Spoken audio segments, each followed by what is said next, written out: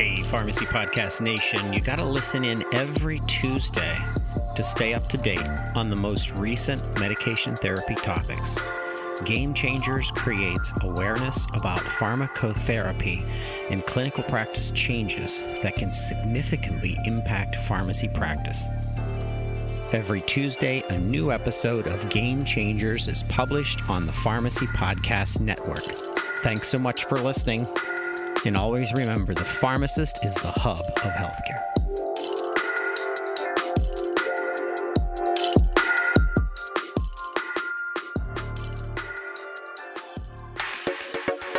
Hello and welcome once again to another episode of Game Changers Clinical Conversations. I am your host, Jeff Wall, professor of pharmacy practice at Drake University, and happy to be your host for another, hopefully 20-25 minutes of something that information that you can use in your practice and deploy immediately, and as thinks is a good entrance into patient care and helping you perform patient care as well. So as always, before we get started, I want to thank CE Impact, the sponsor of this podcast, and ask you to please go to CE Impact and their website and look at the numerous great packages they have for CE there. This is also this program. So if you're listening to the podcast and you want to sign up with them, they actually have some great packages where just for listening to my voice, going onto their website and answering a question, you get a period of CE, and that's going to add up, I think, really, really quick for people who are just listening on their commutes and things along those lines. Also, go to wherever you like your podcasts and like us and spread the word, let everybody know what's going on, and we can get more and more people involved. So today we are going to be talking about the new ACE guidelines for osteoporosis. Again, trying to studiously avoid anything having to do with COVID for another week. I think we're doing a pretty good job. So these actually came out, and of course with all the noise with COVID going out, they actually came out kind of under the radar, so to speak. I think this was not something that was on a lot of people's radars. And of course, like so many endocrinology topics, because there's, what seems like a million different endocrinology societies out there, and they all have kind of their own set of guidelines. And those of you who work in diabetes, which set of guidelines do you follow? Traditionally, the two big groups that have come out with osteoporosis guidelines have been the National Osteoporosis Foundation and, again, ACE, the American Association of Clinical Endocrinology. They kind of switch off, and so I think it's now their turn, ACE's turn to do it, and so that's kind of where we're at now. And there are some big changes, and the reason there are some big changes in these set of guidelines is because we now have a couple of new drugs and kind of a new way to approach treating osteoporosis, which is anabolic treatment, which is basically building bone mass up. As you all know, most of the treatments we have for osteoporosis, currently really just prevent more bone loss, but they don't actually cause bone mass increase. And so this is kind of cool.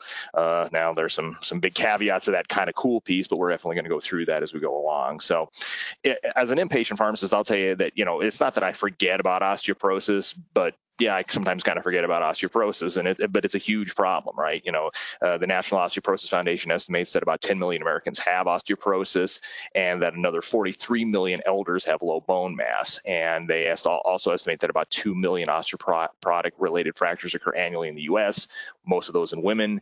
Medicare pays for a huge share of those costs, and in fact, they're estimated to be more than $25 billion. And so we spend a ton of money on osteoporotic fractures, and despite these costs, and despite, I think, what has been a ramp up in the awareness and the treatment of osteoporosis, we still see about 1 in 4 women less than 1 in 4 women actually get their bone marrow density measured or begin osteoporotic treatment. So it's a treatment that is probably vastly underused and a treatment that's underdiagnosed. But again, only a small percentage seem to be treated.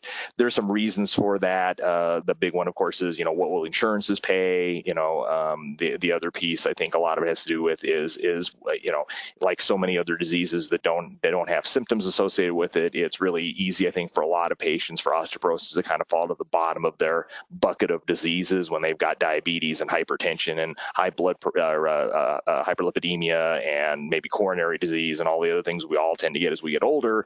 Osteoporosis is important important, but it seems to kind of fall by the wayside. So this set of guidelines, and again, these set of guidelines were just recently published in the last like 2.5 months, and they're pretty comprehensive. And certainly, if you'd like to go, then we have a link to the paper that was published in Endocrinology Practice.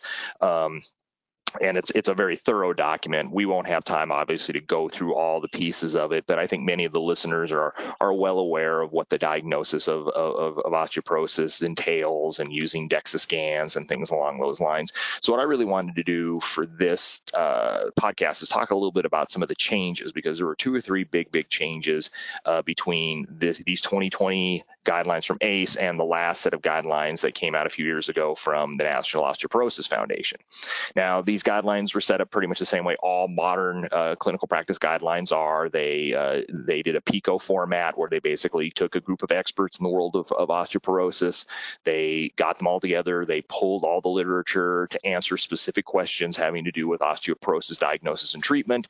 And then they reviewed that literature and made the recommendation, and then using the grade system, they graded the level of evidence they had to make this recommendation. So a grade A recommendation is something that is supported by randomized controlled trials, usually multiple randomized controlled trials, where lower grades are going to be either not as good, well done randomized studies or retrospective studies, and then you get way down to the bottom where they have really no data and they just say it's expert opinion. We're just basically making this opinion based on our expertise as people who deal with osteoporosis all the time. So that's how the guidelines are set up. And again, that's not that big of a deal or big of a change from most other guidelines. What I want to focus then on are 2 or 3 things that they really do talk about. Now, before we get into the changes, the one key theme that the ACE guidelines have, that the National Osteoporosis Foundation guidelines had before it, was to remember to use the FRAX tool, right? The FRAX tool, which is free for the using on the internet, and has been shown in multiple studies to be a very powerful tool to assess fracture risk, not only for you, but for the patient or the patient's family. So, it's a terrific tool. I know my physicians, my internists on an outpatient basis use it quite a bit. And sometimes I think we forget about, anybody can access this. And there's even a way to use FRAX without having a DEXA information. So it's not as accurate, but you can use FRAX without the DEXA information, and still gives you a reasonable estimate of lifelong risk of osteoporotic fracture. So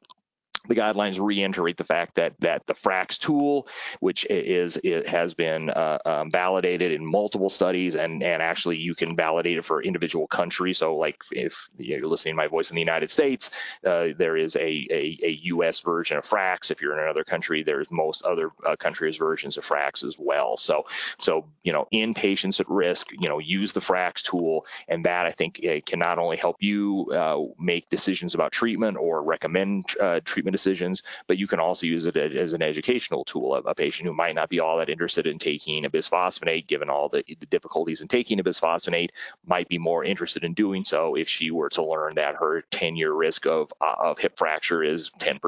That might be enough to make it worth her for doing it. The other baseline thing that hasn't changed a whole lot is the need to maintain good vitamin D levels. This hasn't changed in several years, but they point out the fact that in osteopenia or osteoporosis, that we should try to maintain 25 hydroxy vitamin D levels at greater than 30. So, and in fact, they actually say in the text that they'd actually prefer closer to 50. Again, that can be difficult to do in patients, especially patients who don't get outside much or don't have a lot of dairy intake in their diet. So those are some other things that I think that pharmacists can be quite good at is trying to assess vitamin D intake and making sure that they're getting a vitamin D, especially if you know they have osteoporosis or osteopenia. As we discussed in a previous Game Changer, what seems like a million years ago, because we were talking about vitamin D and COVID, remember that it is pretty difficult to cause toxicity. So as long as they're not taking a whole handful of stuff every day, if they're taking reasonable doses of 400 to 800 IUs a day, that is reasonable. If they need to take more to get that level above 30, that's certainly reasonable as well. There has been some very recent data that suggests that mega doses of vitamin D in patients without osteoporosis may not be good, but that paper has not been fully published yet. So I think at a minimum, what I would say is that nobody should be taking handfuls of vitamin D for any reason, I don't think, but certainly in patients with osteoporosis, maintaining that vitamin D level is pretty important.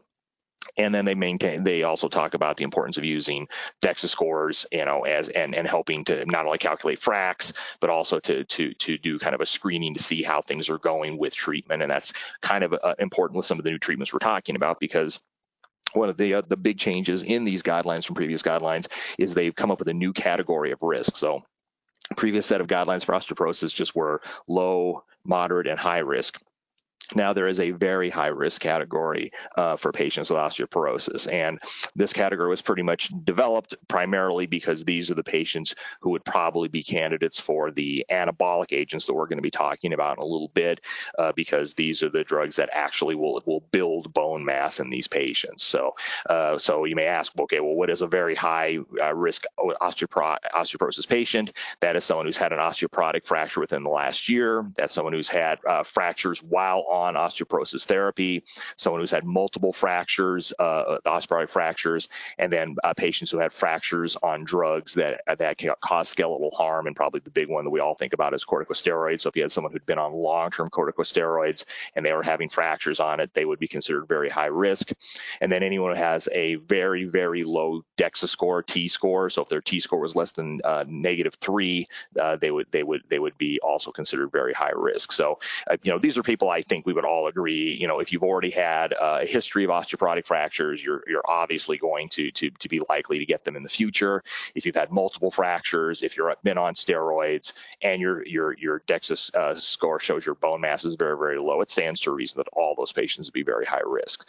And so the guidelines come right out, and this is a grade A recommendation saying that very high risk patients should be aggressively treated. And what they would recommend is that, if at all possible, anabolic agents for at least a year, depending on the drug you're picking, should be selected first up, and then afterwards, the bone mass that was built should be consolidated with either bisphosphonates or denosumab.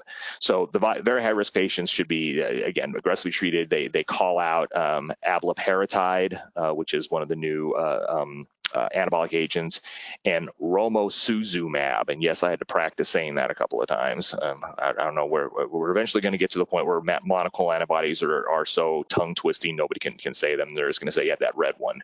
But abloparatide and romosozumab are the two anabolic agents that have recently been approved by the FDA, and we'll talk a little bit about both those. They do say if patients can't tolerate them or they can't afford them, then denosumab or teriparatide can be considered, and then also zoldronic acid, which is a bisphosphonate, but is a potent intravenous bisphosphonate that's only given once a year, can all be recommended. But the text does call out that anabolic agents are preferentially used. If they aren't in the very high risk, they do not recommend the anabolic agents. They recommend the traditional oral bisphosphonates or denosumab. Either of them are reasonable.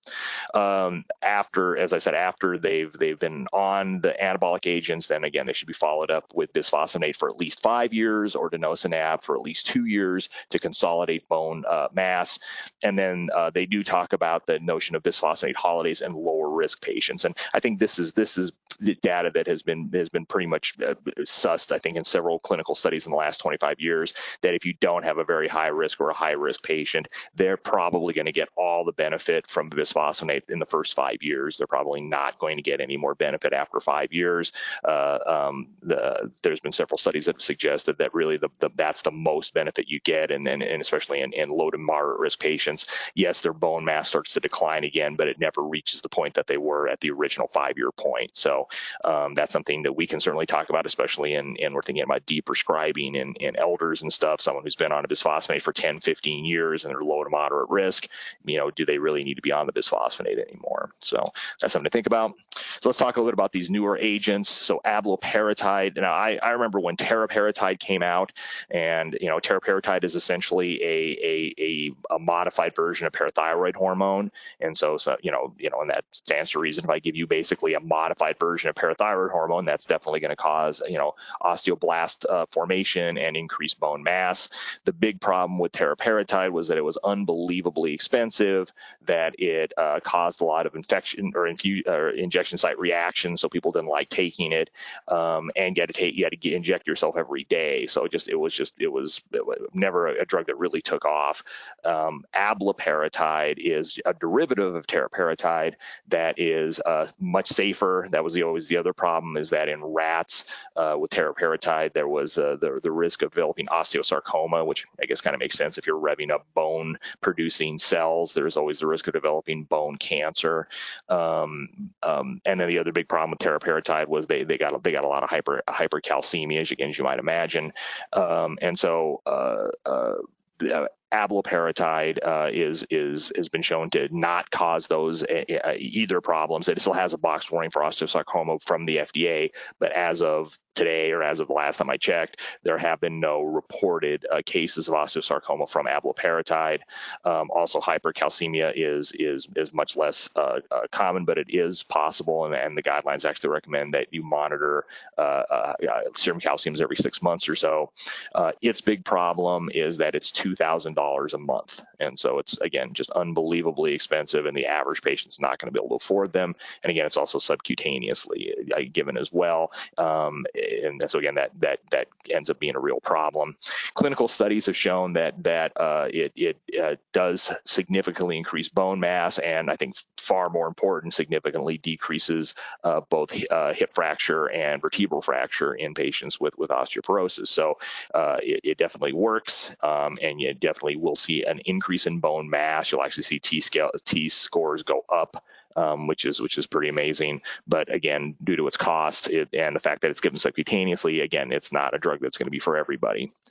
Romosozumab, again, is another interesting drug. It's a monoclonal antibody that's directed against a couple of target sites called sclerostin. And what these target sites do is they inhibit the differentiation of precursor cells into mature bone forming osteoblasts. So basically, it allows osteoblasts to form more readily, and osteoblasts, of course, build bone. The original studies that got the drug approved on the market showed and I read the studies and I was pretty impressed too, that bone density rapidly improved, much higher than with with abloparatide or really any other drug, certainly the bisphosphonates. So the guidelines actually quote this saying a dramatic and rapid increase in bone density. Again, more importantly, I think what do the clinical studies show? And again, the clinical studies show that it does protect against a variety of osteoporotic fractures.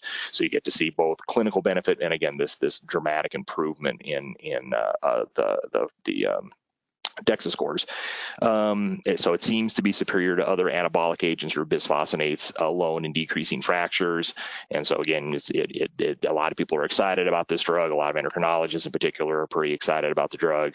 But again, it's unbelievably expensive. It's $22,000 a year and it has to be given subcutaneously by the healthcare provider. There's also a boxed warning for increased risk of cardiovascular events. And so it's not that I wouldn't use it in someone who has a history of cardiovascular events, but they did see a signal for increased MI in one of the studies that got the drug approved. So again, it's certainly not a drug without baggage, but as it stands now, based on the early studies we have, it seems to be one of our most potent agents in treating these patients and in increasing bone mass and decreasing risk of fracture. So if it was $10 a month and we didn't have the cardiovascular risk, everybody probably be on it. But the fact of the matter is that we're really going to have to be very selective in the patients we choose to be on these anabolic agents. But again, now we have this very high risk category, the guidelines say, and these should be preferentially selected in those patients. Now, of course, as with all things, will payers listen to these guidelines? That's a good question. The question will be, what will they allow as far as the criteria for being treated with these medications. Any of you who are specialty pharmacists out there will probably be the ones who end up dispensing these medications, because again, the average pharmacy will probably not be dispensing many of these anabolic drugs. And I think being aware of the side effect profile and again, they're relatively new medications, so the book certainly hasn't been written about them. Are there some long-term adverse effects we're just currently not aware of, and see where we go from there. So again, the big changes in the osteoporosis guidelines is this, reiteration of using FRAX, making sure your patients are on plenty of vitamin D. That for most patients, bisphosphonates are fine. And in fact, 5 years of bisphosphonates are fine for most patients. But if you have a patient in the very high risk category, they should at least be considered to receive anabolic agents before they receive anti-resorptive agents for that. So, I think for the pharmacists listening, you're probably not going to be recommending any super duper expensive medications, but I think we can do a good job of screening patients for osteoporosis. Whether or not you use the machines that help measure heel bone density, because that's always kind of been plus minus how effective those are. I think that we can have, we can identify patients in our pharmacies who are either known to have osteoporosis or at high risk, and at least ask them some questions about, are they getting enough vitamin D? What are their doctors saying about it? Even maybe just putting the hint in their mind about, maybe the next time you're seeing your primary care doctor, say, gee, what do you think about my bone health? Do you think that things are going okay?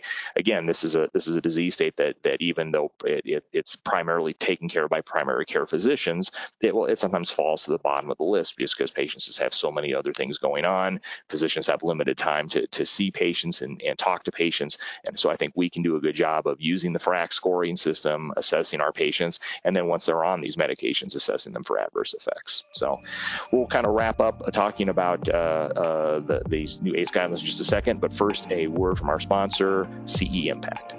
Game Changers discusses clinical guidelines and pharmacotherapy trends that significantly impact practice. Game Changers is produced and accredited by CE Impact and hosted by Dr. Jeff Wall. New episodes are released each week and available for pharmacy continuing education credit to CE Impact subscribers. CE Impact subscription service brings you the CE you need on the topics that matter the most. Check out the link to sign up in the show notes. Use code PODCAST for a Pharmacy Podcast Network discount. So osteoporosis needs to be in our sights, and I think ambulatory care clinicians, including ambulatory care pharmacists, are good at doing this. I think as an inpatient pharmacist, obviously we don't do DEXs in the hospital and things like that, but that doesn't mean that I can't be aware of these issues. And certainly we see plenty of patients in my world who were admitted to the hospital for osteoporotic fractures, particularly vertebral fractures, and they can be very painful. And I've often over my career, said to my physicians, so we are going to start something, right? Because once they've had an osteoporotic fracture, we don't have to do a DEXA anymore really at that point. You can say they definitely have osteoporosis, and we really should start treatment to prevent further fractures. I think what these guidelines do is they highlight the fact that we have two new medications. They seem to be quite potent. They work by a different way to approach osteoporosis than that they actually help build bone, but they're obviously not going to be for everybody. They're not going to be for most patients. They're going to be for select patients that are considered very high risk. And then the question comes, what about the safety? What about the cost? What about the inconvenience of giving them subcutaneously? Are all things that we're going to have to do. So that does it for this episode of Game Changers Clinical Conversations. I hope you enjoyed it. Again, please go to where you listen to your podcast, hit the like button, spread the word to your friends. Also, again, another shameless plug, I do electronic music under the name Prophet of Jupiter. That's actually the music you hear that starts and ends this podcast. And I do have a new EP that drops 9/25, and it's pretty much similar electronic music. So go check me out wherever you listen to your music and see if you like it. So that ought to wrap it up. We'll see you next week. Remember that time flies. I don't know where it's going, but the most important day is today. Take care.